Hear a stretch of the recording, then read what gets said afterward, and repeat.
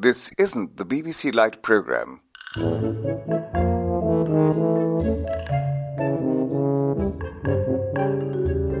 The Tony Hancock Appreciation Society presents Very Nearly an Armful, a Tony Hancock podcast. Hello and welcome to Very Nearly an Armful, a Tony Hancock podcast. We're your hosts. I'm James, a lifelong fan. I'm Martin Gibbons, President and website organiser of the Appreciation Society.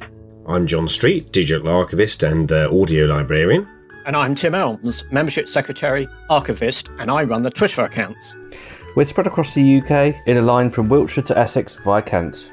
And our members are spread all over the world. We have members in all countries of the UK, Germany, Portugal, Ireland, Australia, the United States, even Japan and Brazil. And early indications also tell us that our listeners are even further afield, from the Isle of Man to Japan, South Africa, Thailand and Canada. And this year marks the 60th anniversary of The Rebel, and it would be remiss of us not to have a bit of a deep dive into this hugely popular cult film. First of all, chaps, how have we all been? Quite an exciting week with our teaser episodes for the podcast going live. It's quite good, isn't it? Got some very good feedback. Yeah, really interesting. And amazing how far up the charts we went on that very first teaser episode. Yeah, briefly up to number 4 before plummeting back down to number 10. But that's I don't think any of us really expected that so early on in our podcast careers. No, I don't think so. It's nice to know that some people have enjoyed it and everything, and we're learning as we go, as we're all a bit of a novices to it, aren't we? So yes. Yeah, it's not been bad. I've had a very busy week with work's been busy, and then I've been trying to sort out a mortgage and all of that stuff to buy a house. So that's keeping me somewhat busy. I've been spent most of yesterday looking at shelves. Exciting times. Oh, really? Just don't buy a house on the cliff, John. Not on the cliff. And not have one 3 miles inland, with the rail service going to and with from, rail just service, so you can get between the three houses, yeah. Don't want to do And the that, escalator. Yeah. And I think you'd said you'd had a bit of feedback, hadn't you?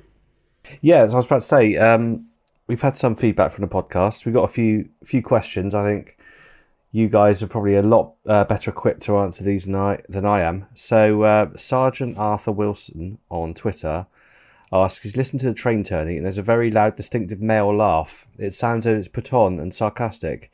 Is there a story behind this and the person responsible? Anyone ideas? Well, I'm on that? aware it's something that's quite an annoyance to a lot of the audience of that particular episode. And in fact, I understand that some people have gone to the trouble of getting the soundtrack of it and editing out as much of that laugh or suppressing it as possible to enhance their enjoyment of it. But I don't know if we know who the person laughing is, or it's an odd one. I don't think it's ever been found out. And until someone first mentioned this on Twitter, I must admit, I'd never thought of it as being an annoying, sarcastic laugh.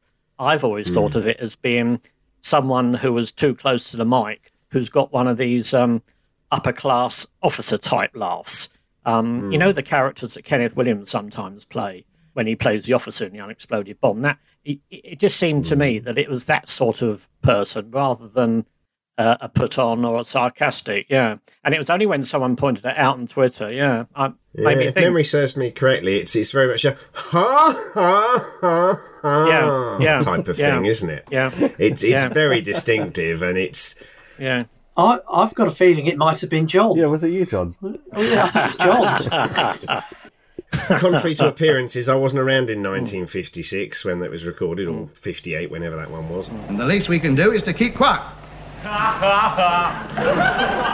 Good luck to you, mate. You carry on. Well, one name that did spring to mind for me was Alec Bragonzi, whether it was because he sort of has got that quite sort of posh, and he would have been at recordings, and he was certainly there earlier in the series because he did didn't he do the walkthroughs in the dress rehearsals and stuff for Hancock in the Bedsitter? So he's the sort of person who might have been there, and indeed fairly near the front, near the microphone. Possibly. I mean, I don't suppose it was a member of the crew who was laughing and too close to an unnoticed microphone, because I'm sure that the studio manager or whoever would have been in charge would have stopped it very quickly. But they have form with that. It's like in the radio series, the Shrieking Woman in the insurance policy, isn't it? You know, Yes, I was going to say. Yeah. Yes, that's Freddie Ross, isn't it? No, I don't think it's Freddie Ross. Who is it? I think. It's... Well, in my view, it's someone on before reckoned that it was Beryl Virtue, but I don't think that's what I was thinking. I don't think it is. Beryl Virtue was a professional. She wouldn't. No way would she sit there and potentially ruin a program. It was a mandarin's daughter. I was young, and the smell of the orange blossoms in the scented air. We had 15 kids in no time.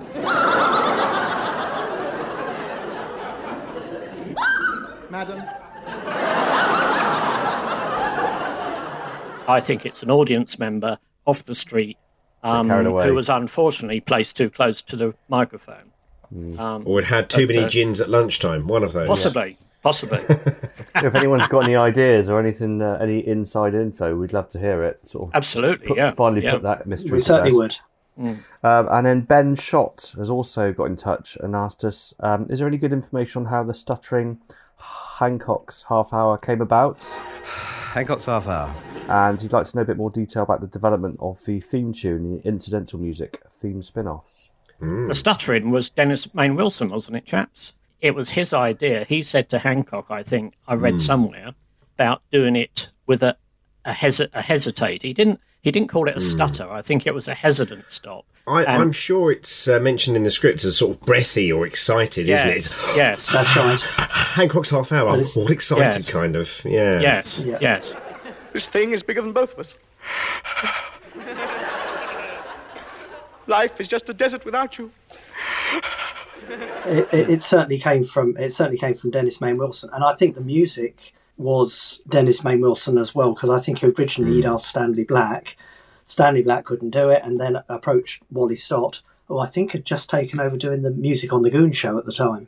Something like that. And I think Dennis Main Wilson, Wally Stott hadn't met Tony, so Dennis Main Wilson did an impression of Tony, gave Wally Stott an idea of what the series was about, and the music Wally put together the opening and closing, plus all of sort of the musical stings in the episodes, based on that impression that Dennis did at the and it was only a few days sort of tuba thing, isn't it? Yeah, that's right. I think it was only a few days before the first episode was recorded that the music was written and recorded. So very late in the day. Writing the theme, which was that tuba theme, I hadn't met Tony Hancock before I wrote that theme, and in fact, I'd never heard Tony Hancock perform. The producer, Dennis Main Wilson, came over and he did an impersonation of Hancock's voice and his style and everything. Hancock's half hour. And I based it on Dennis Main Wilson, really. In fact, the main theme is based on a film score that Stott did earlier. I can't remember the name of the film offhand, but really? There was a film, and the film is available on YouTube. And if you go to the very end of it and listen to the theme come up at the end, you can recognise it as being the Hancock theme. Oh, I didn't know that. Yeah, this came up on Twitter a while ago, and I can't for the life of me remember the title of the film, but anyone who goes back through my Twitter feed will probably find it. Yeah. Well, that's interesting. One to look up there, I think. That's quite interesting. Bearing in mind, he did all this in a day, because Stanley Black, as Martin said, sort of... he went sick at the last moment. The shows were from different locales every week. So I composed a selection of little bits of linking music that could be useful in various situations. Well, Wally Stott obviously later became Angela Morley and did it in that drama about her life. There was, I think she was contracted to do Watership Down or something at the 11th hour again, so was very much known for being able to rush in there and do something quickly, quite good, at the last minute, to a deadline, They weren't tailor-made to any particular script, or to any particular scene. We just wrote little pieces to suit as many different moods as we could think of. She had a fantastic career, didn't she? When you look at all the things that she did, the Muppets did some as music well. on Star Wars or something, as well as the Muppets. Yeah, that's right. All sorts of things. Yeah, fantastic. And then After a couple of series, they indicated they really needed some new cues, so I wrote a lot more. And I suppose, the thing is as well, of course, there were lots of different little bits of stings that were recorded as well, with lovely names like Hancock on the Prowl, Haunted House Cock, Falling Downstairs, Back to Tony's, Time and Movement Through Town, all of those lovely names. And I've managed to work out from the scripts which each of the musical stings is described as, because those names were obviously added. How many are there, John? About 25, 30, something like that. And there's some that are variations on... were they all on gramophone when they used them in the studio? I believe so, yeah. I mean, I understand that the original music and links still exists because they did inquire about using it in The Missing Hancocks, but the quality of the recording would clash with the nice, pristine quality of modern BBC microphones, so they elected just to redo it.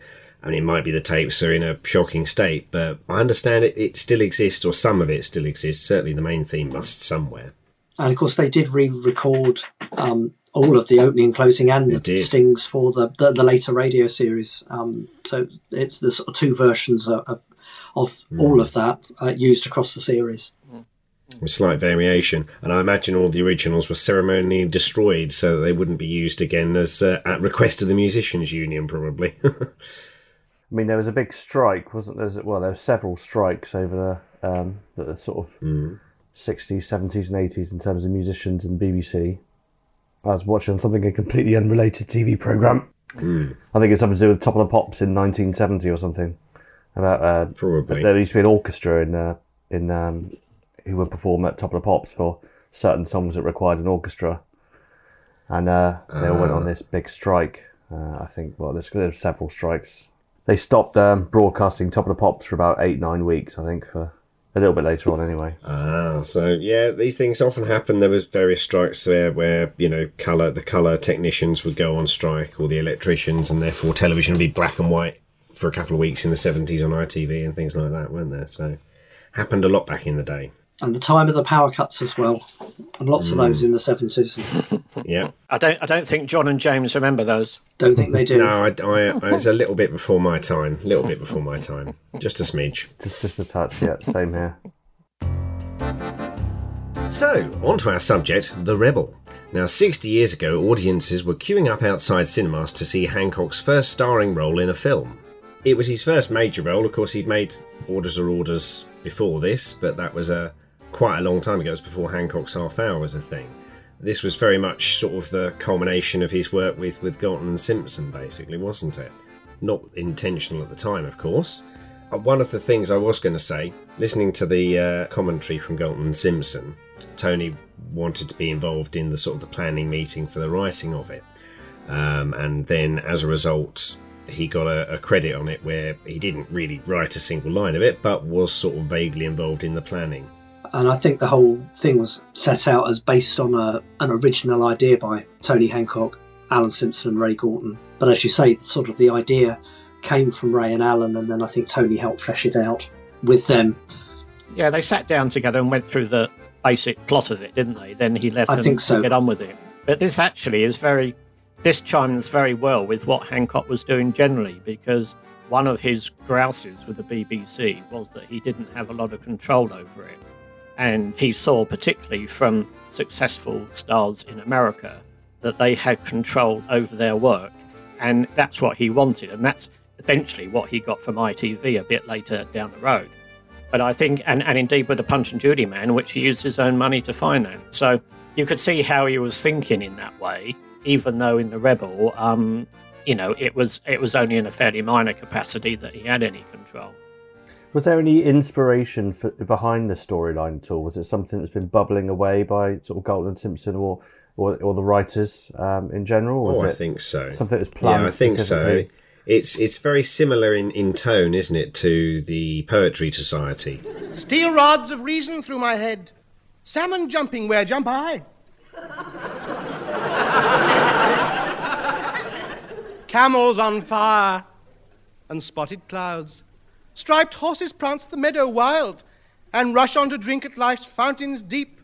Life is cream, I am puce, Ching Chang Chola. In terms of the kind of the ridicule of the arts world in a sense, but also the wonderful parody of it that there was, and Tony not fitting in with that whatsoever, but trying desperately to be part of that crowd. And the similar thing, I think, was with the second ever TV episode, was about Tony being discovered as an artist, but he wasn't. It's just that he had an old canvas that was a Rembrandt that he painted over. And as someone wanted to get hold of the stolen Rembrandt, they kept buying up his work. So it's a theme that sort of goes through a few different episodes, doesn't it? And there was Michelangelo Hancock when he did the sculpture, of course, which of course. would be a forerunner to Aphrodite. Hey, how's it going, Tub? Not very well. I started off by doing horse and rider. I knocked his head off by mistake, so I'm calling it horse now. Yeah, well, those sounds, clips of him chiseling away. Yeah. Just so funny. Until another bit drops off. In fact, Gordon and Simpson didn't actually set out to take the mickey out of the art movement, they were saying. I mean, although it's generally regarded as that and a bit of a satire on the modern art movement at that time, they said that wasn't actually their intention when they set out to do it. They were just trying to put their character in this situation. Where an idiot is hailed as a genius, yeah. Yes, yeah. That's. I think that's about right. Yeah. Am I right in saying it was largely favourable reviews in the UK rather than in America? They didn't quite get it. You got a good review in the Times, but that's about it. But the biggest, best review came from the fans, and it was the fans who queued up outside cinemas. They didn't give a damn what the people in the press said, and because Hancock was just so well loved at that time, by huge popularity, biggest star in the country. It's a bit like his stage shows, really. He could have done anything and got away with it. But it was a box office smash, and it outperformed both the big Carry On films that were out that year as well. Oh, really? So, there were two Carry Ons, Carry On Constable and Carry On Regardless, and the Rebel outperformed both of them at the box office. So I can't remember what they're called, the film company that he signed up with were very pleased. Nominated for a BAFTA for it as well. And then, of course, as you say, it was not so well received in America. Of course, it had the awful title of Call Me Genius because there was an American television show called The Rebel on at the time. I think because Tony wasn't well known and the audiences wouldn't have been familiar with the character, the title really didn't help sell the picture at all over there. I know he was bitterly disappointed with that because he wanted this to be his first step on international film stardom. Yeah, and it's got a, it doesn't just take place in gloomy England. No. It's in France, and he was a big fan of France. He used to go to holidaying in France all the time, and occasionally would disappear to there. I think that's what happened at the beginning of the second radio show. So it was filmed on location then? The setting in France was great for an international film, wasn't it? Set in Monte Carlo and Paris and all that sort of thing. It just makes you wonder whether it got the right promotion over there or not. Because we actually saw the trailer recently, didn't we, Martin? Do you remember someone gave us a copy of the American trailer for the film? And Martin wrote a little article in our magazine, The Missing Page, about it recently. You're all raving mad! None of you know what you're looking at! What you're looking at is the most delightfully wacky, wonderfully hilarious comedy idea in years. And I remember in that article, Martin, you said, and that's it. It was just... Meet Hancock the artist, kindred soul to all genius. It was very short and very to the point. It bore no... I know, obviously, things are very different these days, but it bore no relation to a modern-day trailer for a film, did it? It didn't seem to be selling it at all. It didn't try and sell it, and if you hadn't known who Tony was, you wouldn't have encouraged you to go to see it at all. If I'd have seen that in a cinema one week, I wouldn't have gone back. I imagine the British cut of the trailer was possibly a little bit better and it more reliant on Tony and his skills and the fan base that already existed for him than the American one. A longing to release the raging fires within. This is the man you see before you. Hancock the Rebel. Hancock the creator. It was very Tony heavy, wasn't it? It was sort of I was watching the advert for it on YouTube this evening. Here was an artist with a soul who sought escape and appreciation. And in Paris, that city of beauty and culture, he found it. Obviously, it's dated. It's quite heavily dated, but is very much relying on, look, it's Tony Hancock, I felt, in the trailer. They didn't need to sell it here in the same way they needed to sell it in America. Yeah. And of course, the character in the film is absolutely, as we start the film, it's an extension of the Tony Hancock from Railway Cuttings. It is. It's like a slightly more middle class version of the Tony Hancock from Railway Cuttings, upper middle class sort of level. He's got a good job as a clerk in an office. And it starts in a strange way, doesn't it, with the opening monologue. It's a very unusual start to it, I felt. Journey number 6,833. 8:32, arriving Waterloo 8:53, excepting bank holidays, religious festivals, Saturday mornings and strikes. Tony in the train cab, looking at all the other passengers and going, look at him, Coy will be still on this train in 1980. Things like that. Don't you believe it, mate. If this train is running in 1980, you'll still be on it. Does anyone else look at that and think of Reggie Perrin? Yes, of course. Yeah. I don't know Reggie Perrin quite so well, but I imagine it's sort of similar maybe, yeah. I wonder whether David Nobbs, he probably had seen The Rebel, or whether it was in the back of his mind. I'm not saying it inspired him, but I think it may have had something to do with it. That internal monologue feels quite forward-thinking for sort of 1961. Yeah, it does. I just love the ending line when he actually says out loud. He says out loud, "Where are we going?" What's it all for? What's the purpose of it all? What are we doing it for? Where are we going? Where are we going? Waterloo. Yes. And of course, everybody Hugh Lloyd looks up and says, Waterloo. Waterloo. Where else are we going to be going? It feels a little bit Peep Show-esque, because I don't know if anyone's watched Peep Show. It does. And of course, in the opening scene there of him on the train platform, you can see the difference on the restored version, how much more colourful and crisp, and the aspect ratio is right. We highly recommend you get the network restoration of The Rebel, because it's really undergone a lot of work and looks fantastic on a massive screen these days. Yeah, absolutely. It's absolutely brilliant. And I think some of us were fortunate to be able to go and see the premiere of the restored version in cinema in the West End just before it came out on DVD and Blu-ray, of course. But yeah, fantastic colours in the new version. When did it come out? Was it 2019? Was it quite recently? I believe so, yeah. The premiere was on the 23rd of September 2019, so it would have been around about then. Yeah, just that sort of time. That's right. I was going to say that train sequence, though, with him standing on the opposite platform and nipping across from one train to the other. Brilliant idea. Was just a brilliant idea. Yeah. It's a great little visual gag to open with, isn't it? Yeah, that's right. Yeah, it is a great gag. I used to commute to London for 40 years. I wish I'd thought of that. Oh, if only. Of course, the station's gone now, and I think it was called, what was it called? Fortune Green South in the film. But the actual station was Bingham Road, which was on the old Woodside and Croydon Railway, and I think it closed soon after the film, 1963. It's amazing how much has changed in 60 years, but that sort of still that commute to work, that everyone looking a little bit jaded before they go in, and going into the office and doing the same monotonous task and coming home still exists. Absolutely. Yeah, before when it still existed, before it was a case of you just look jaded sitting at a desk in your spare room or in your bedroom or whatever with a laptop doing work that way. Yeah, that's true. And of course, you get some lovely cameos from people like Hugh Lloyd, and then as we move into the office, you've got the wonderful John Le Mesurier. May I remind you, this is a business house and not a Benedictine monastery. How long did this rubbish take you? Only 2 or 3 hours. 2 or 3 hours. It's pretty, though, isn't it? Do you think Smith, Brown, Warner and Brown are going to pay us more because we send them pretty accounts? Well, surely there's a place for art, even in a business house. The only art I'm concerned with is the art of making money. One of Tony's besties as well, so it's nice to have that sort of East Cheam rep around, isn't it? Yeah, what's great about this film is that it's got a combination of top world-class actors and Hancock's mates. And, particularly at the start of the film, when you've got sort of Hugh Lloyd and John Le Mes and actors like that, and Liz Fraser in the coffee bar, it's got a real Hancock's half-hour feel about it, hasn't it? That's right. And Mrs. Cravat. It's all a load of miscellaneous rubbish.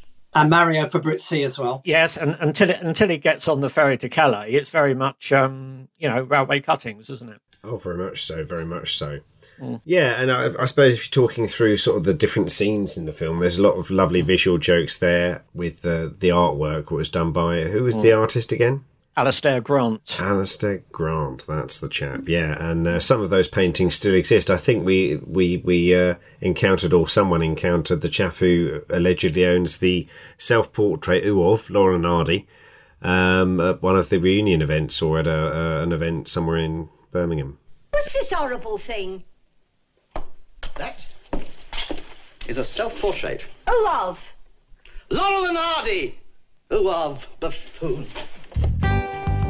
There's quite a good story behind the paintings, because Galton and Simpson said they had been destroyed at the end of the film. John Fisher, in a biography, says they've been destroyed at the end of the film.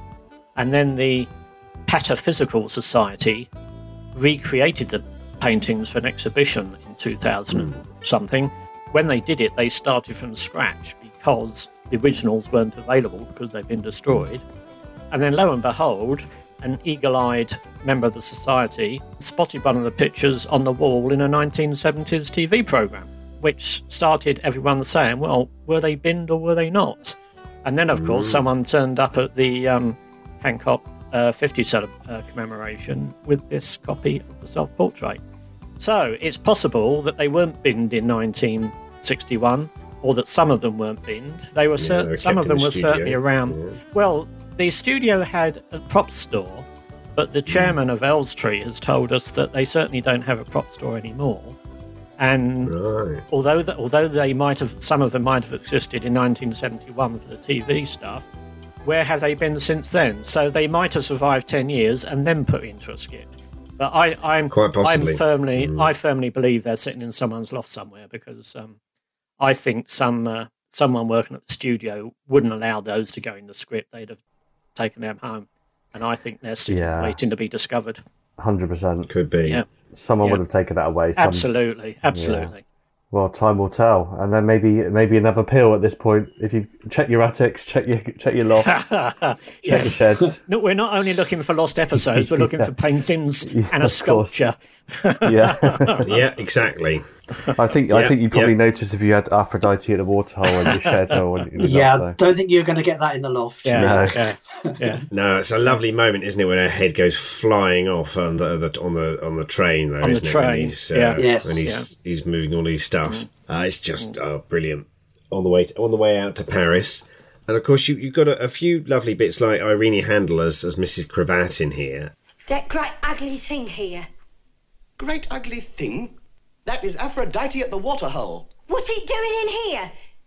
Get it out of my house! Get it out of my house! It's not doing any harm. It's a work of art. Look, she's beautiful. I did that from memory. That is women as I see them. Oh, you poor man. Oh, fancy knocking around with women like that. I wonder what your kids will look like. According to Galton and Simpson, Tony wasn't a fan of her dog, that little thing that she carried around in a handbag virtually, and used to go everywhere with her. But she does a lovely turn of Mrs. Cravat. It's a very different performance than Patricia Hayes, but I don't think Patricia Hayes would have played it in the same way. I think it works better maybe with Irene. I think she's a scene stealer, isn't she? There's no doubt about it. Oh, definitely. And she was in the very first TV series with Hancock's Half Hour, playing quite a few roles throughout the first series, I think it was. And she was in a Budgerigar sketch with him. Was she? Oh, I thought that was Totty Truman Taylor. She was in the first one. There are several of them. No. Yes, she was in the.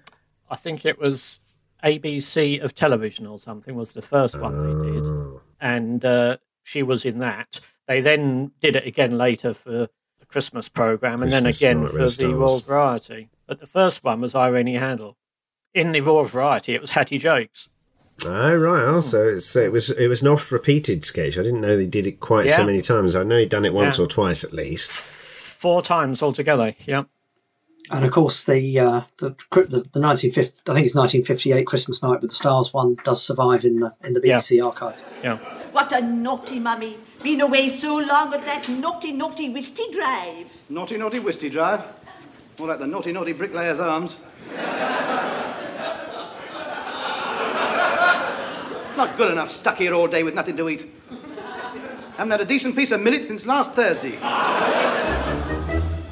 And I think an audio copy of that was in the Hancock's Half Hour collectibles that came out a few years back. So definitely worth digging that one out if you can find it. Hancock also did it on tour. Hancock was on tour with Alec Bergonzi and various other people doing his act when he was invited to go on the Royal Variety. And they decided to do the Budgerigar sketch. And so they decided to use the tour as a rehearsal for the Royal Variety. And so they announced to the audience in the theatre that we're changing the second half of the programme and we're going to do this special sketch, which, if it all goes well, will be performed in front of the Queen, which the local people were very proud of, to have this and to see this for the first time. I think that was when Alec Bergonzi was involved, and I think that was Tottie Truman-Taylor as well. I think that was her. Yeah, I think so. As well. Mm. I was going to say the unusual thing about the film is, unlike a lot of comedians, and of course I suppose it's more so with Tony than with most, but he plays the role of Tony Hancock, again, like in the TV series. Now, Norman Wisdom used to play a character called Norman, but they were always called Norman Pitkin or something like that. Sid would often be, Sir Sidney Rough Diamond or Sidney Bliss or something like that. But to go by your own name, it does closely associate you with your character that bit much more, doesn't it? Mm. And surprising he didn't take on a name, because he took on a different name in not the sequel, but in the next film he made, which was The Punch and Judy Man, as Wally Pinner, wasn't it? Yes. That's right, yeah. I think that was, apart from the straight roles that he did a couple of times, that was the first time he'd played a character other than Tony Hancock. Do you think that really affected him, that he was sort of so, obviously, Tony Hancock, the character, and Tony Hancock, the person? Do you think that ever affected him, that he felt like he couldn't really do anything else? Well, people used to get them confused. Well, I can imagine, He couldn't have given it all in to become a plumber, and I think he couldn't have, much as I think, if the comedy timing had left him, he could have still been quite good in dramatic roles and stuff, and he was in The Government Inspector, but he would have been far too so closely associated with his comedy work and his comedy character for anyone to really take him seriously as a serious dramatic actor. Because Hancock, the character, was always striving to be this great actor, I felt. Yeah. Like he always wanted to move away, the joke, and he was always, I think it was The Impressionist, wasn't it, when he was off on tour doing straight acting. I just wondered if that sort of mirrored his real life. Galton and Simpson, the whole radio show does mirror his life in a way, because Galton and Simpson obviously knew him quite well. They'd been working with him for 10 years by the time The Rebel was made. And they would feed elements of his character back into the character that they wrote. So, although he wasn't quite that Tony Hancock, some of the things he'd say in all seriousness would be then used in jest in the radio show and in the scripts that he gets. So, maybe there was an element of that about his personality of I can do better, and this and that. I think he thought that actors were treated better than comedians, and I think there's something in the radio show where he's hello, Big Feet. Exactly, that's it. When they say hello, Big Feet. I never got called sir when I was a comic, not once. It was always aye, Big Feet, hello, mate. I think in reality he was quite a private man, and he wasn't, outside of his character, he wasn't always laugh a minute sort of chap. And I think people would go up to him, tell him jokes, which he didn't really like, and expect him to be spontaneously funny, which he probably wasn't. And I think he thought... Mates, Yes, and that's exactly what Sid says to him in the episode, doesn't he? He says that they want to be your mates, and he says, well, I want to be aloof. Don't you want people to be matey with you? No, I don't. I want respect. I want to be aloof. I want to be considered above it all, unattainable. And I think in reality, he probably did have this thing that actors were treated a bit differently than comedy stars were. Yeah. Wilfred I. White doesn't let his bit players call him Chalky, does he? Chalky, yeah. Kind of thing. A wonderful line. Wilfred Hyde White doesn't allow his bit players to go around calling him Chalky. That's an absolute marvellous line, that is. Yeah, I love that. A great one. Yeah. But I think people would confuse the two, and I imagine that would, maybe, I don't know, it's hard to tell who can say. Most of the people who could have long passed away, unfortunately. Even when he did that, what's that programme called he did in 1960 with Face to Face? Yeah, sorry, I forgot what I was going to say now, so cut that out. Yeah. What was we talking about? Confusing the character and the person. Oh, yes. Face to face. What I was going to say was, when he was doing the Face to Face, didn't John Freeman think his real name was Anthony Aloysius John Hancock? Anti-Aloysius syndrome. I can say this slightly unexpected names, Anthony-Aloysius syndrome. Any special family reason for that? But they're not true. Those are created by the scriptwriter. Those are entirely created. What is your real name? So Yes, even someone like John Freeman doing a programme like that and peak time thought that was his real name. I mean, that's incredible, isn't it? Yes, Obviously- an embarrassed laugh from Tony. Yeah, No, yeah. that's not my name. That's invented by the writers. But Ray and Alan did manage to get quite a lot of the real Tony into the episodes alongside the fictional piece. Yeah, because they'd write to his strengths and his character, wouldn't they? Did they get anything of the real Tony in the Rebel, though? Well, maybe a little bit. It's hard to say. None of us knew him, but I think there's elements of his pretentiousness, perhaps, and he's wanting to do better, and that. It's a good little movie, and I think I always find it's quite heightened, isn't it? It's a very implausible plot in many ways, unlike, say, the plot of The Punch and Judy Man, which starts off quite realistic and just becomes implausible right at the very end. This one starts about a third of the way in that daft things start happening and mistakes and that. And of course, they always used to overwrite the stories, so I think with this, there's only a couple of scenes that were cut from the film, and they may have been filmed, they may not have been. I think we've got them from the script, but that's about it at the moment. That and a couple of photos. Thing is, with the actual script itself, it does set itself up that it's a very predictable ending. Yeah, it definitely does. As soon as the painting's confused with his as soon as his painting's confused with Paul's, then you just know which way the stories are going to go, which is obviously very funny. All downhill from there. Yeah, well, not that. I wouldn't necessarily downhill. I like the way that it's not necessarily a deliberate plot by Hancock to take on someone's work. It all comes about by accident. Although it's an artistic license, it's sort of plausible, isn't it? That you can get into a fix like that by misunderstanding. As it's not as though he set out to deceive anyone. It just sort of happened. And I think that's quite good. I don't paint hairy birds. My dear boy, if I like your paintings, you're made. You've got nothing more to worry about. Why, this is marvellous. What a beautiful piece of work. Yes, it's not bad. It's not one of my best, of course. But this is quite exceptional. Oh, well, we all have our moments. Of course, I've made a speciality of painting birds. So it seems.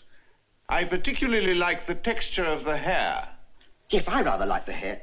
Those are feathers. I don't paint hairy birds. What are you looking at? Why, this one.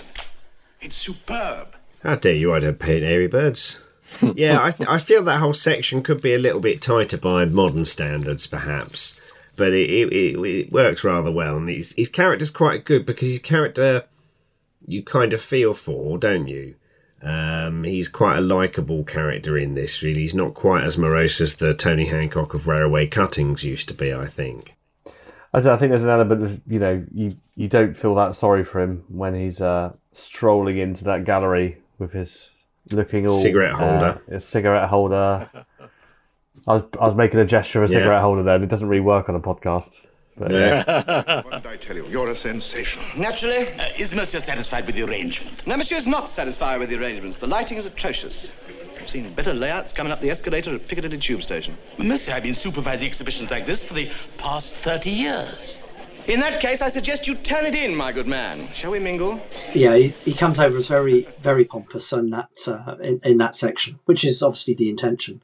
Oh yes, it's great, and of course you've got the wonderful turns by the few people from like the East Team Rep. You've got Oliver Reed in what was only his second film, the wonderful George Sanders, who I think rented his Bentley to the production team or something like that. And do you know he only comes in on the hour? The film has been running an hour before George Sanders is seen, and he's the big Hollywood star in it. It's quite incredible. Yeah. Isn't it? Is that a financial thing, do you think? Yeah, well, it's sort of towards the end of his career, wasn't it? Every time I hear him speak, I can't stop thinking of Shere Khan. Oh, yeah, I suppose so, yeah, because he did the voice. You have great talent. The whole of Europe will be at your feet. But you must let me try to explain to you how these paintings came to me. Oh, you don't have to tell me. It stands out in every brush mark. Inspiration comes to the painter through torture. Every stroke is torn from the body. Yes, well, that's true, but please let me... Enough, we have work to do. Yeah, he's great in it, I think, George Sanders. He's the stuffed up kind of art critic. It's a great performance, and you've got some lovely other people like George Aslan, who is the Gregory. My wife is very interested in art, aren't you, my dear? I'm more interested in the artists. I find them very stimulating. I don't mind as long as they don't find her stimulating. You understand? Mr. Carreras.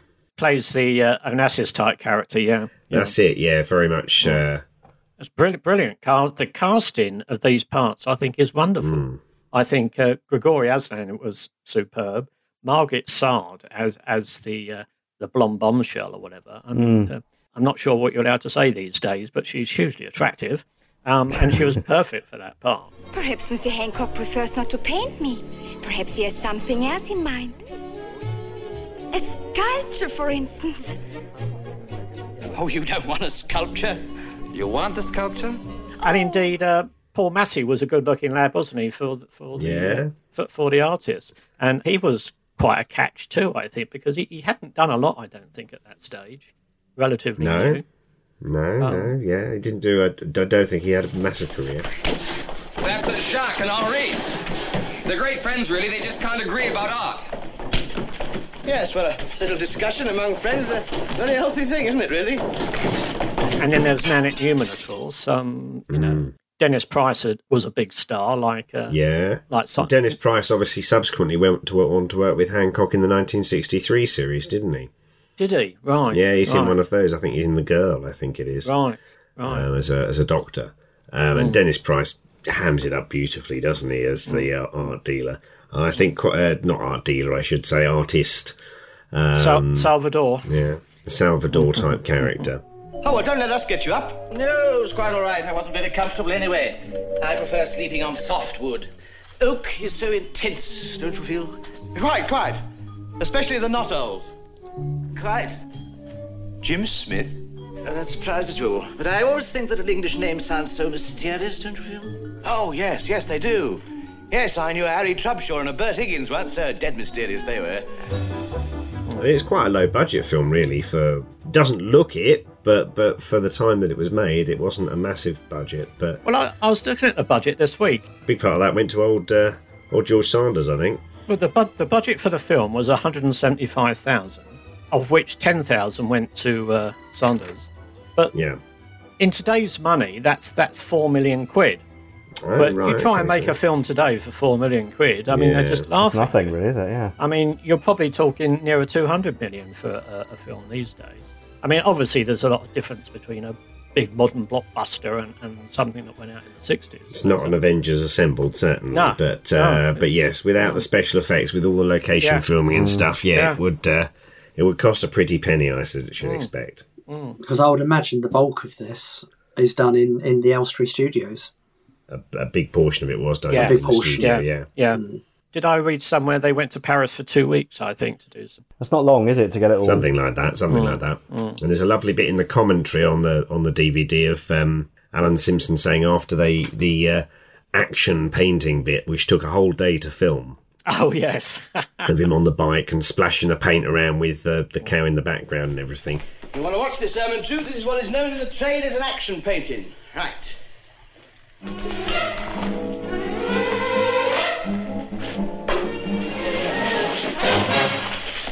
Finished. Marvellous.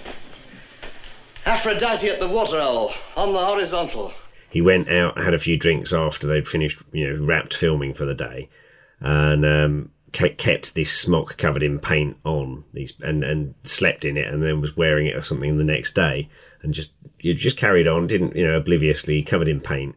It's quite a lovely story. I think he stayed over at Alan Simpson's house. Yeah, and people moan about the continuity with Hancock. I mean, there's a good example of excellent continuity. Well, very much so, yeah. It's going the extra mile, isn't it? Yes. I suppose the thing that's different with this is, of course, you haven't got the audience reaction element, which was always one of Tony's strongest points. Yes, yeah. But maybe it allowed him to retake things, but I think as has largely been established, that the more he would retake something, the more you try and perfect it, the less spontaneous it is, and therefore the less fresh it is each time.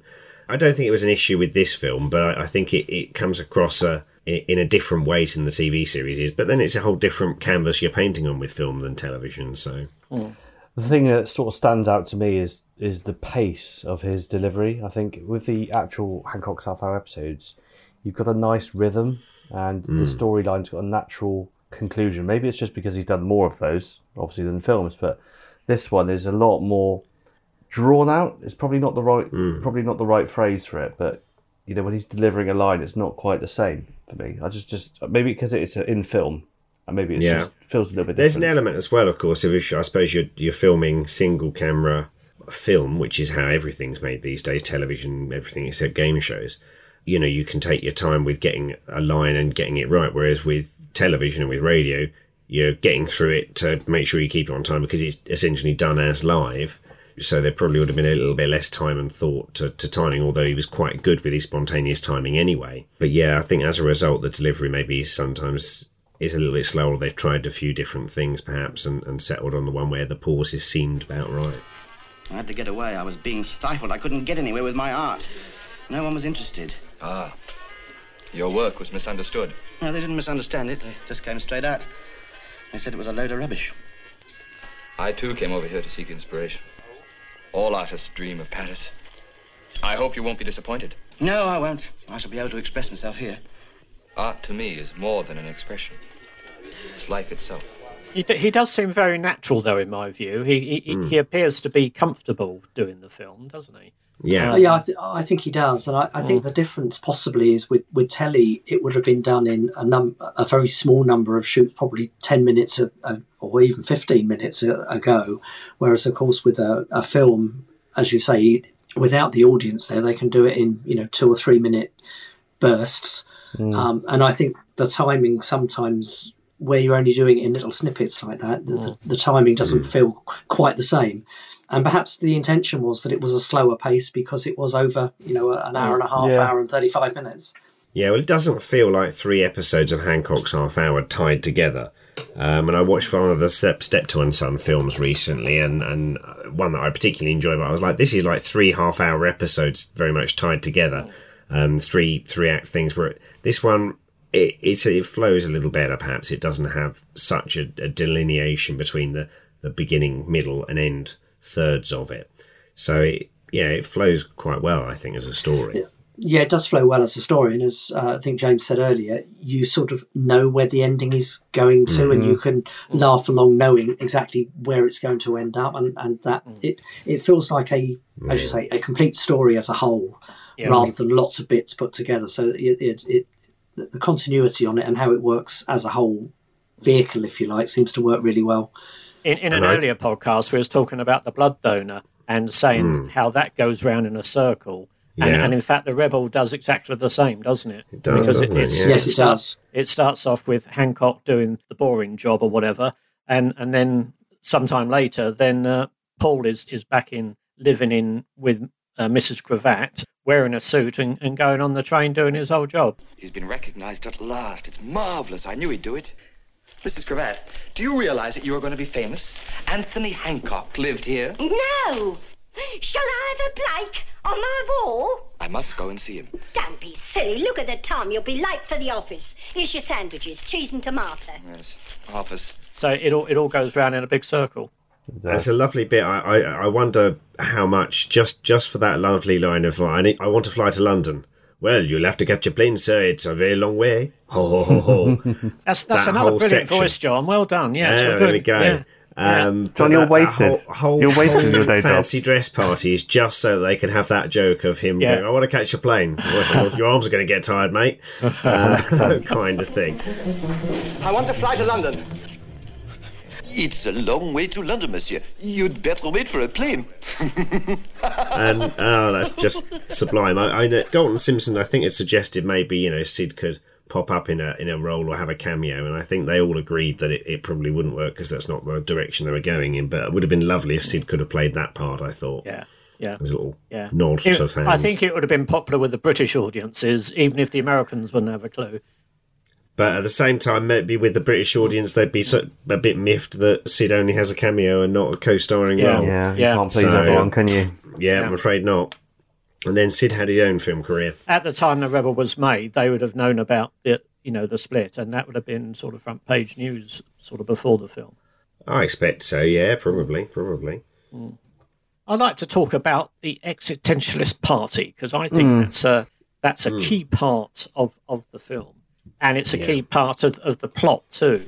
All my friends are existentialists. Yeah, well, it's company for you, isn't it? You'd like them. They appreciate a great talent like yours. And I love it when the fact that they all look the same and sound the same. And I hadn't realised until listening to the Galton and Simpson interview that, that was exactly mirrored what was happening to him back in London when he was in the office and everyone was dressed the same, doing the same job. So anyway, I just had to leave London. I couldn't stand it any longer. You've no idea how frustrating it is to work with people who've no imagination. They all looked alike, they all dressed alike. It was just a uniform. Music. It must have been very soul-destroying to him. Imagine, everybody looking alike. I couldn't live like that. It's a very subtle joke, isn't it? It's a nice very subtle that had passed me by for many years, but I love that scene, and I love Nanette Newman and that, and I like the poet who stands up. I like the Indian fakir, is that the word? Fakir. Who's standing on his head, and Hancock goes over and sits down on the floor next to him, and he does a little aside that's very reminiscent of the early series of Hancock's Half Hour when the chats with Alan Simpson. It's a lovely little piece. Anyway, this bloke I knew, Pandit Mahatma his name was, you probably know him. He was one of your mob. He did all this stuff. He was a black belt, I believe. You comfortable? I'll get you a drink, but I thought you might pour it up your nose. Anyway, as I was saying, this Pandit Mahatma, famous yogurt he was. Great friend of the family.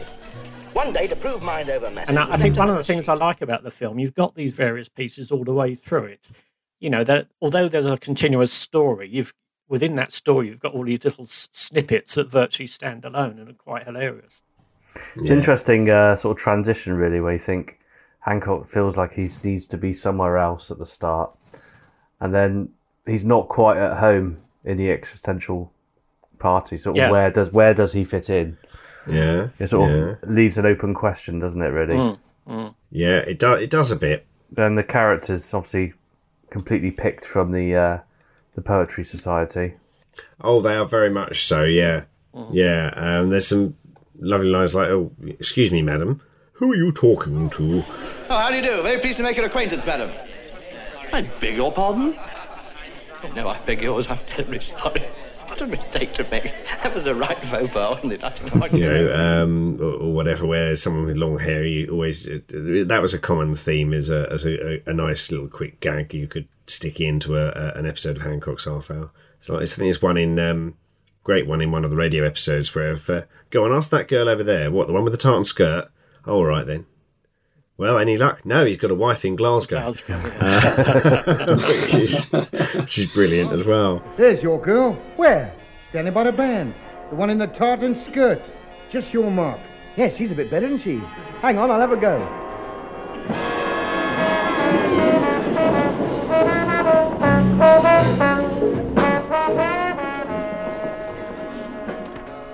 Oh, well, that's that. No luck? No. He got a wife in Glasgow. There were quite a lot of Scottish jokes in Hancock's Half Hour, weren't there?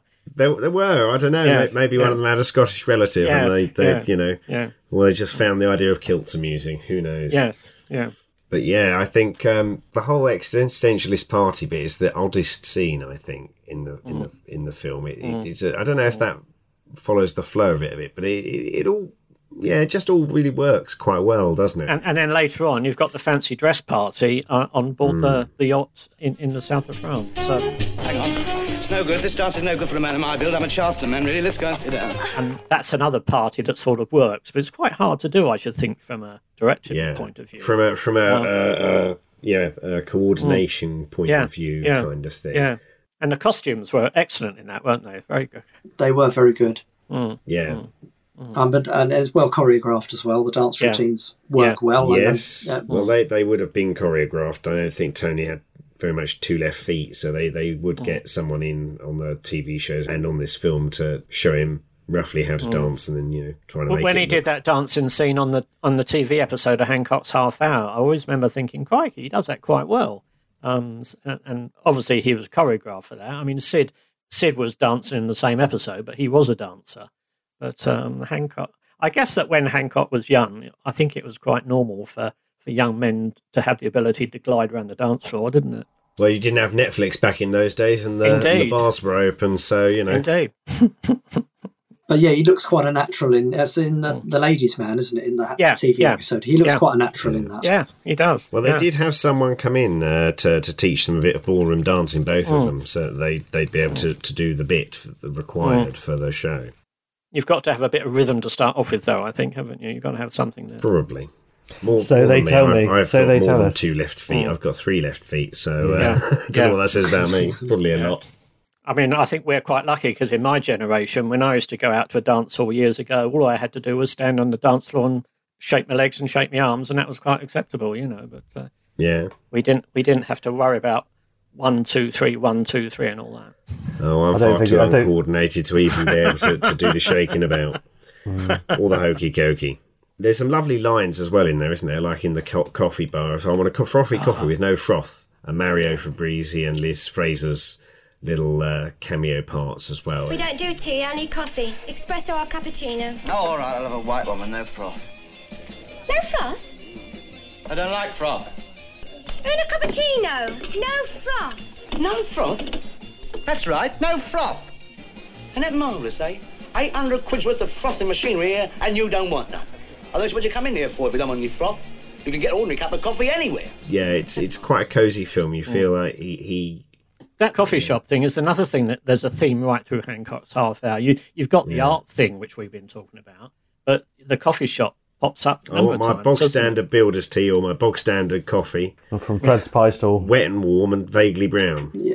But yeah, the coffee sort of the coffee bar revolution of the 50s featured really heavily in Hancock's Half Hour, and the great episode, the radio episode, The Espresso Bar, where he sets up a coffee bar with a sewer running through the middle, and it's quite awful, isn't it? Yeah. But I think at the time people were setting up coffee bars, and sort of the more grotty they were, the more appealing it was. The more trendy they were, The more trendy it was, So it was a real theme that I think Ray and Alan, when you look back, Ray and Alan reflected the sort of the trends of the day back to the audience that was listening. Yes.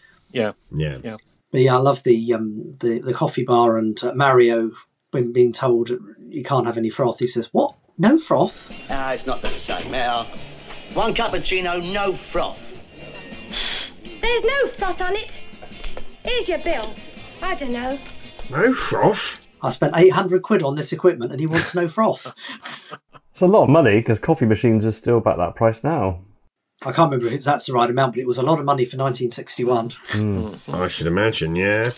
So I guess, should we go over a review of the episode? Should we start with you, James? Would you like to give us your thoughts?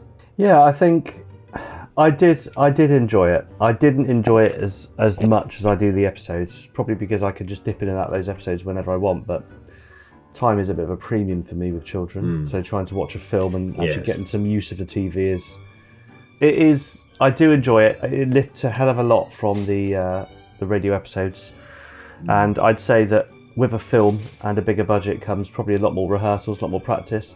And my personal opinion, I feel it takes off some of the delivery.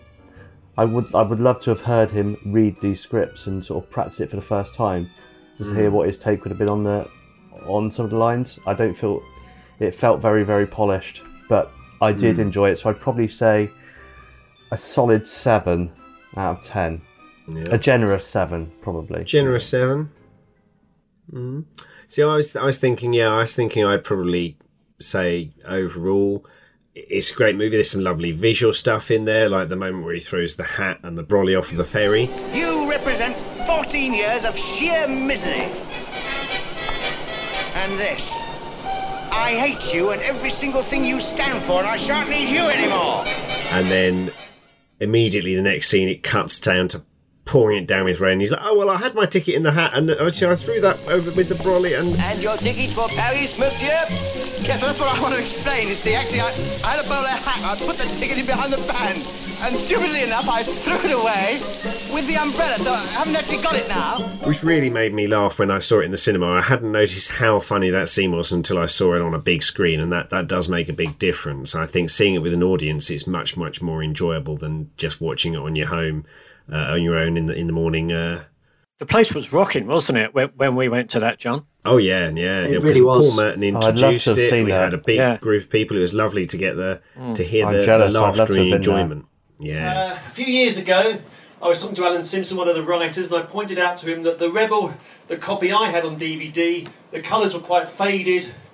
It didn't look the way it should do, and he looked at it and said, yes, I agree, you're right. So I spoke to Tessa, their manager, who then spoke to Network, who have done a brilliant restoration job on this. It really is stunning.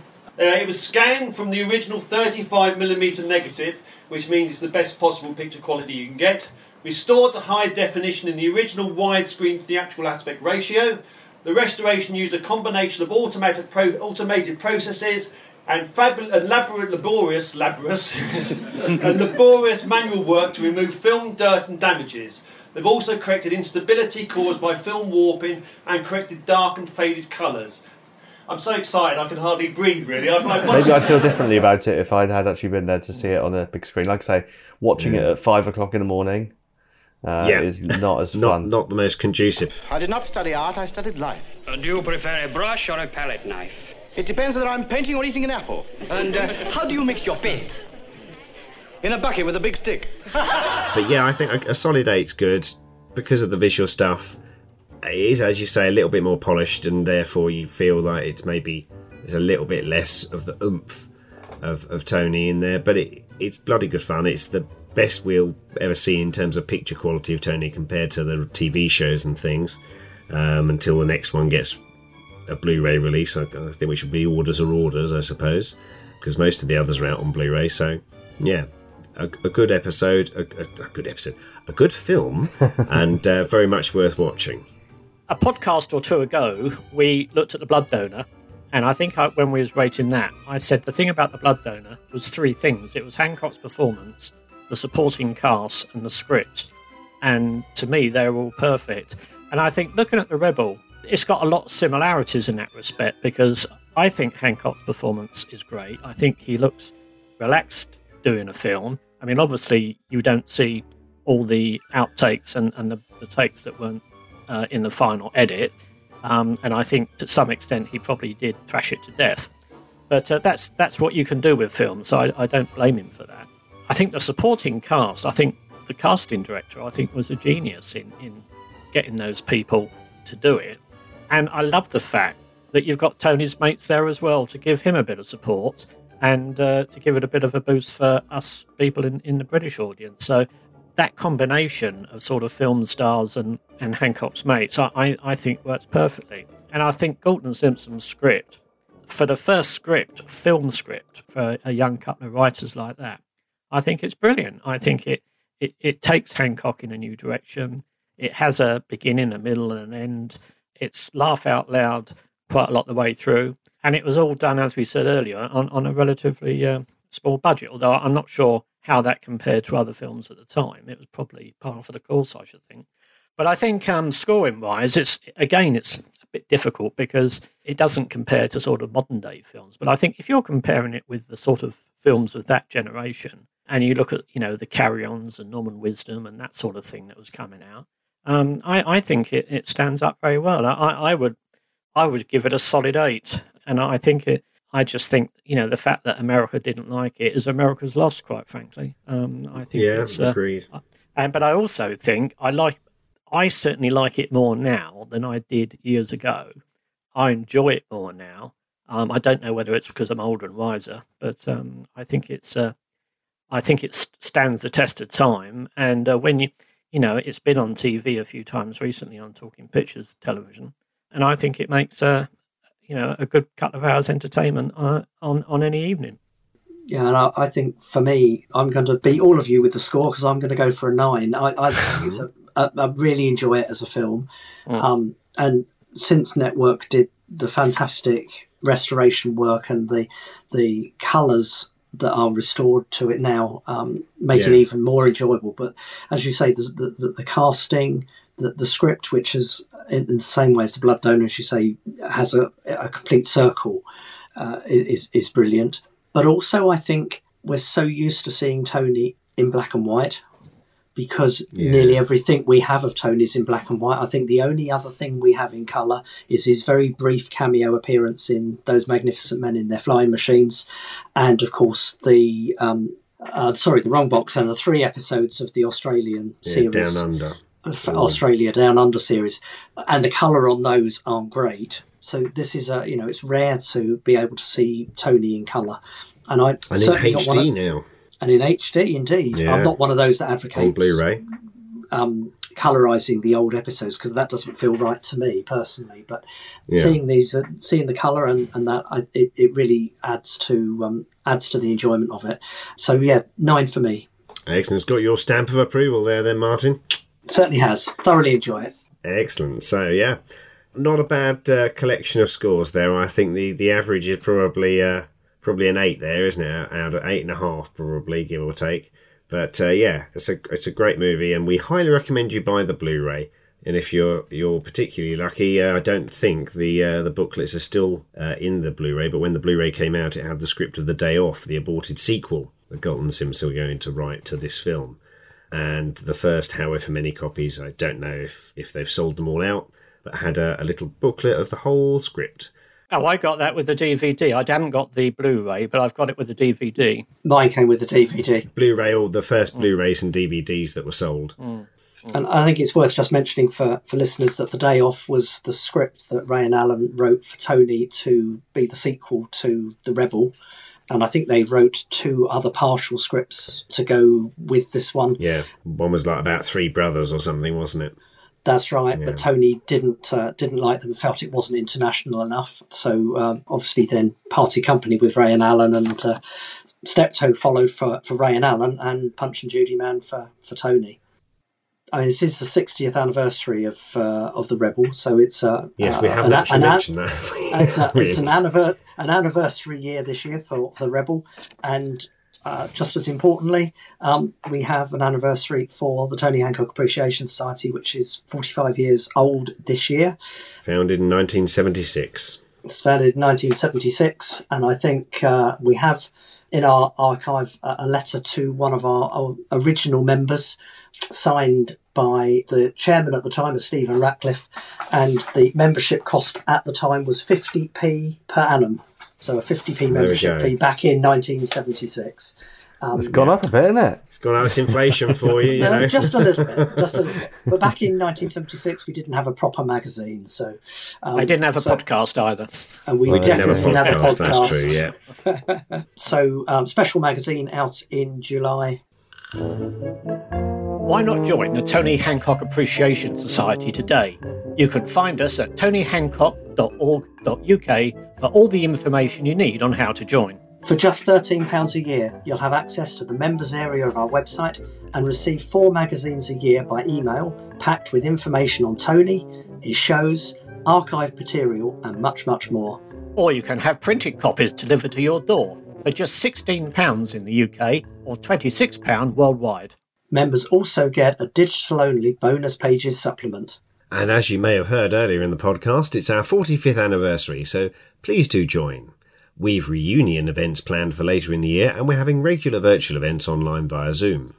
Coming in the next episode, TV, the 1950s revolution. We will look how Hancock's half hour was inspired by what was then the new medium of television, the TV set, the impersonator, and the set that failed.